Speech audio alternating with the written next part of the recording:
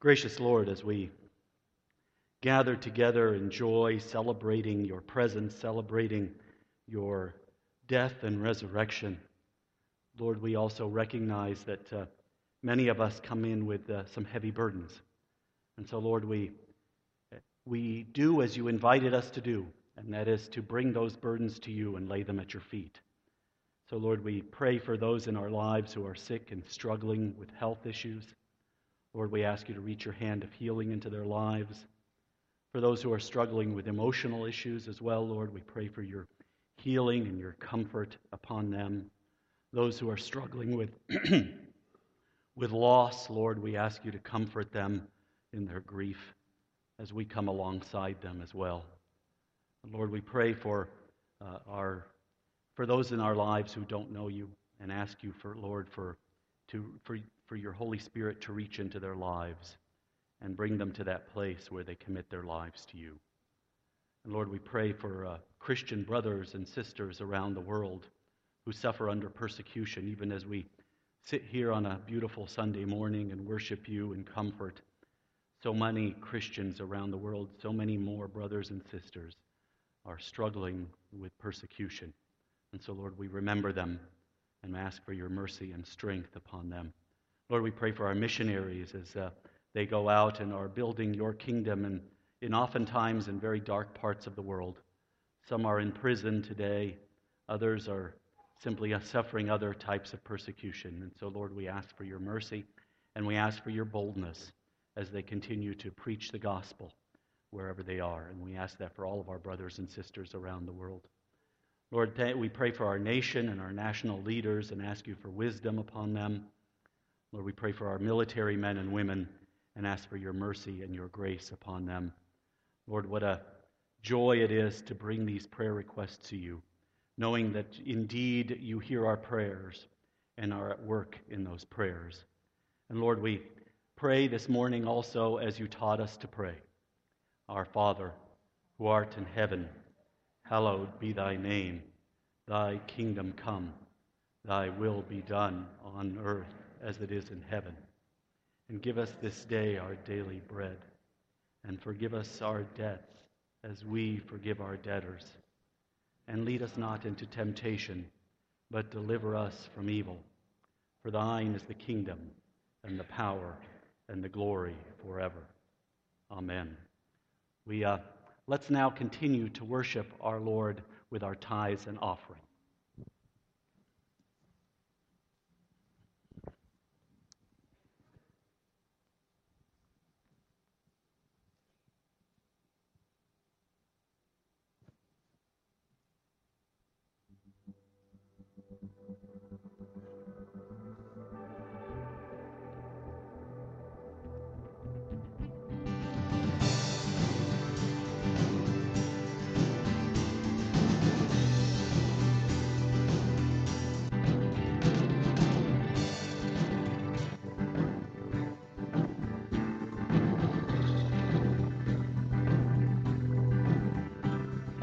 Come, let us worship our King. Come, let us bow at his feet. He has done great things. See what our Savior has done. See how his love overcomes. He has done great things. He has done great things. O hero of heaven, you conquered the grave. You free every captive and break every chain, oh God. You have done great things. We dance in your freedom, awake and alive. Oh Jesus, our Savior, your name lifted high, oh God. You have done great things.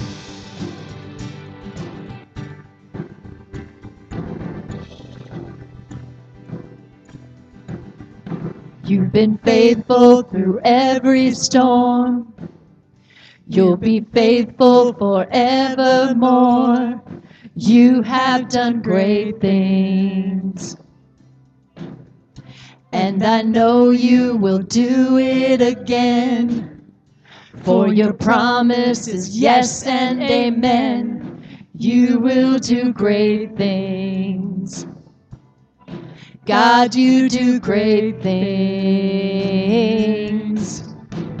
Oh, hero of heaven, you conquered the grave. You free every captive and break every chain. Oh, God, you have done great things. We dance in your freedom, awake and alive. Oh, Jesus, our Savior, your name lifted high. Oh, God, you have done great things.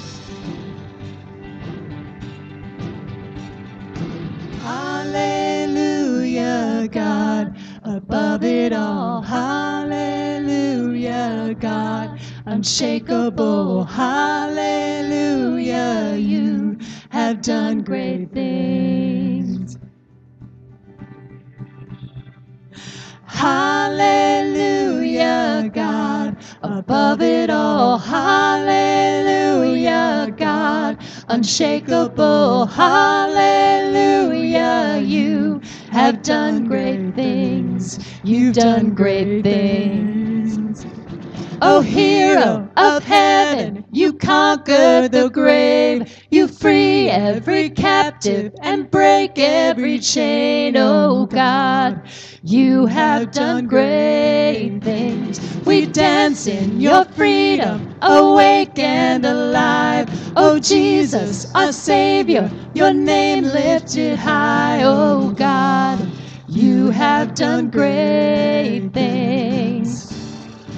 You have done great things. Oh, God, you do great things.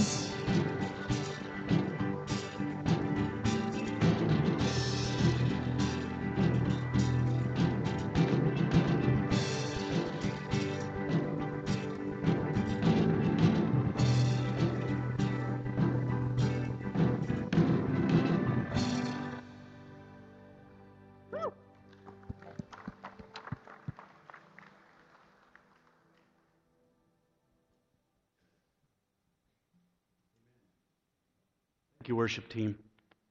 All right. I'm going to invite you to stand with me this morning for the reading of God's Word. We're going to be in 2 Thessalonians chapter 1, verses 1 through 12. 2 Thessalonians chapter 1, verses 1 through 12. Paul, Silas, and Timothy to the church of the Thessalonians in God our Father and the Lord Jesus Christ. Grace and peace to you from God the Father and the Lord Jesus Christ. We ought always to thank God for you, brothers and sisters, and rightly so, because your faith is growing more and more, and the love all you have for one another is increasing. Therefore, among God's churches we boast about your perseverance and faith in all the persecutions and trials you are enduring. All this is evidence that God's judgment is right, and as a result you will be counted worthy of the kingdom of God for which you are suffering. God is just. He will pay back trouble to those who trouble you and give relief to you who are troubled, and to us as well. This will happen when the Lord Jesus is revealed from heaven in blazing fire with his powerful angels. He will punish those who do not know God and do not obey the gospel of our Lord Jesus. They'll be punished with eternal destruction and shut out from the presence of the Lord and from the glory of his might. On the day he comes to be glorified in his holy people and to be marveled at among all those who have believed. This includes you, because you believed our testimony to you. And that's all a prequel to what I'm going to be preaching mostly on, these verses.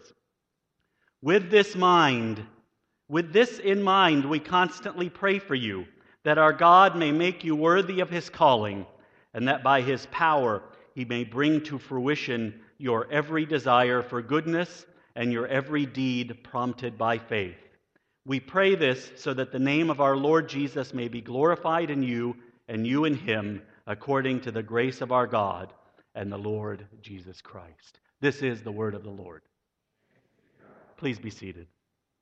Let's pray together. Lord Jesus, even as you are present by your Holy Spirit here among us, you were present in power in the writing of these words in the life of Paul. And so, Lord, we pray that you will write these words on our hearts, that you will embed them into our very being, and that we will be transformed because of your Holy Spirit's presence here this morning. It's in Jesus' name we pray. Amen. You know, the new Sunday school teacher was struggling to open a combination lock on the supply cabinet. She'd been told that the combination, but couldn't quite remember it. Finally, she went to the pastor's study and she asked for help. The pastor came into the room and began to turn the dial. After the first two numbers, he paused. He stared blankly for a moment. Finally, he looked serenely heavenward, and his lips began to move silently. Then he looked back at the lock and quickly turned the final number and opened the lock. The teacher was amazed. She said, "Pastor, I'm in awe at your prayer life and your faith." "It's really nothing," he answered. "The number is on a piece of tape on the ceiling."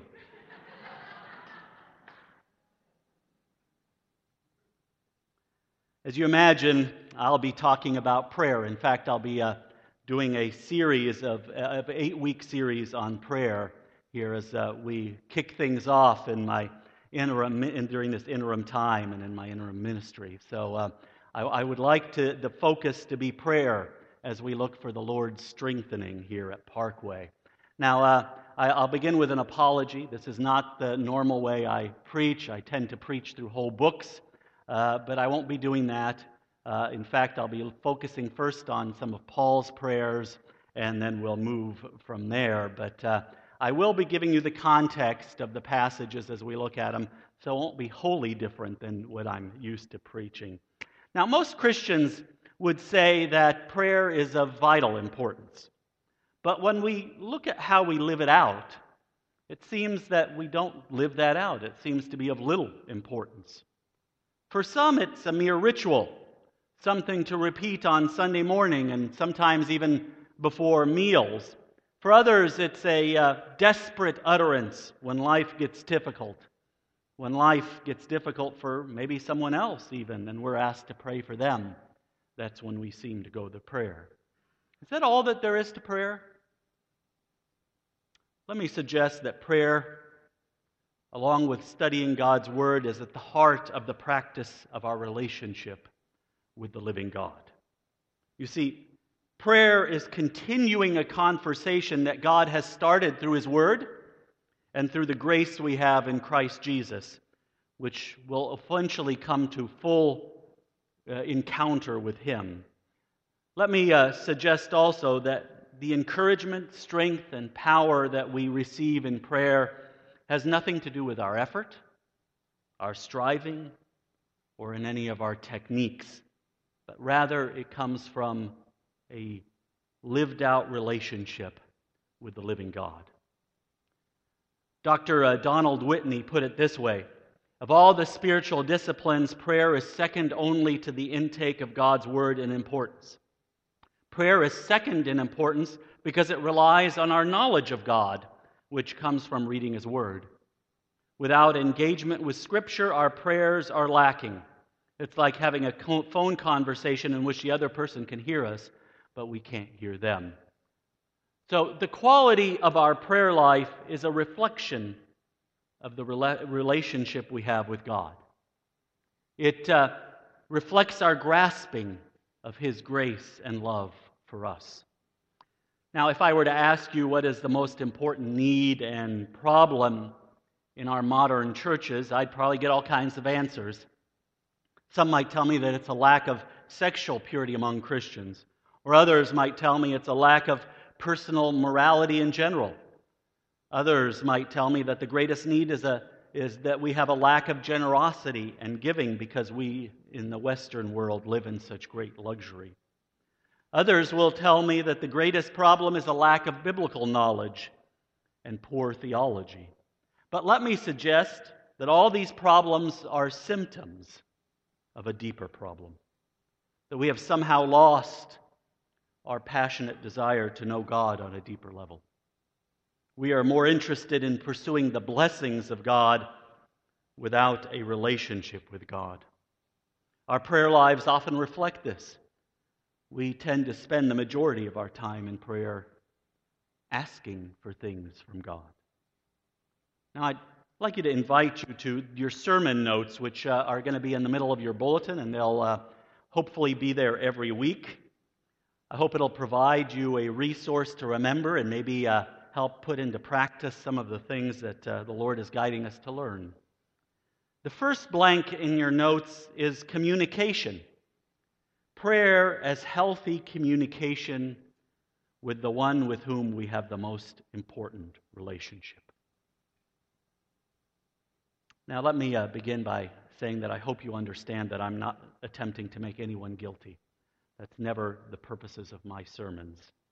But rather, what I'm trying to do is awaken within each of us a renewed passion to draw close to the one who knows you completely and loves you perfectly. So let me just start by giving you an example of what my prayer life has sometimes looked like. And I bet some of you have experienced a quiet prayer time like something like this. Dear Lord Jesus, what a joy it is to come to you in prayer because of your amazing grace. I wonder if I left that stove on.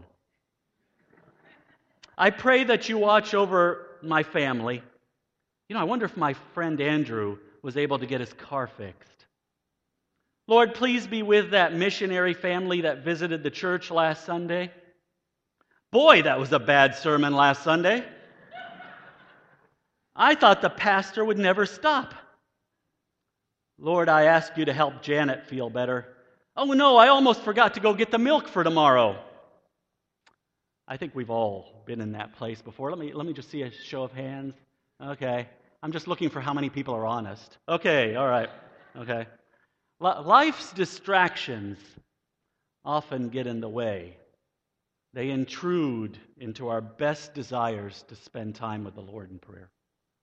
So before we get into the meat of learning from Paul's pattern of prayer as given to us in God's inerrant word, I'd like to suggest some thoughts for helping our minds from wandering. So point 2 on your outline is this. Use a prayer journal to minimize distractions. Considering using either a digital or a physical journal to write down your prayers and to reflect on the scripture that you've just read and you're studying. Journaling has really given many the ability to really focus in prayer and not experience so many of those distractions. And it allows the Lord to guide and lead you in prayer. Okay? Point 3 on your outline is consider finding a prayer partner. I hope you'll even consider doing so immediately after the service today. Someone that you can encourage you in prayer, in your prayer life with the Lord, and would also join you in prayer, either in person or over the phone or some other digital communication form. There's an important key in prayer, and this is point 4. Just as in any relationship, there needs to be variety in our communication with God. It's that way with Christ Jesus. We should never spend time, we should spend time in adoration and worship, recognizing through Scripture who our triune God is and what He's like, adoring Him for His bountiful grace toward us and toward others. You might consider doing this through singing. You can find lots of free online resources of hymns and spiritual songs. Remember, the Psalms, the prayer book of the Old Testament, were sung. Secondly, also spend time coming to the Lord with our confessions, recognizing where in our lives and in the life of our community the places are where we need to repent. We should also spend time bringing the needs of others in our prayer requests before the Lord. And that's what we'll be focusing on today, later on.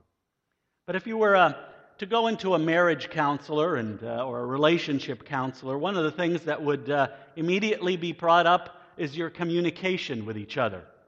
And the counselor would talk to you about working at communication. So the next point on your outline is the word important. If your relationship with God is truly important to you, then you should put time and effort into making it healthy.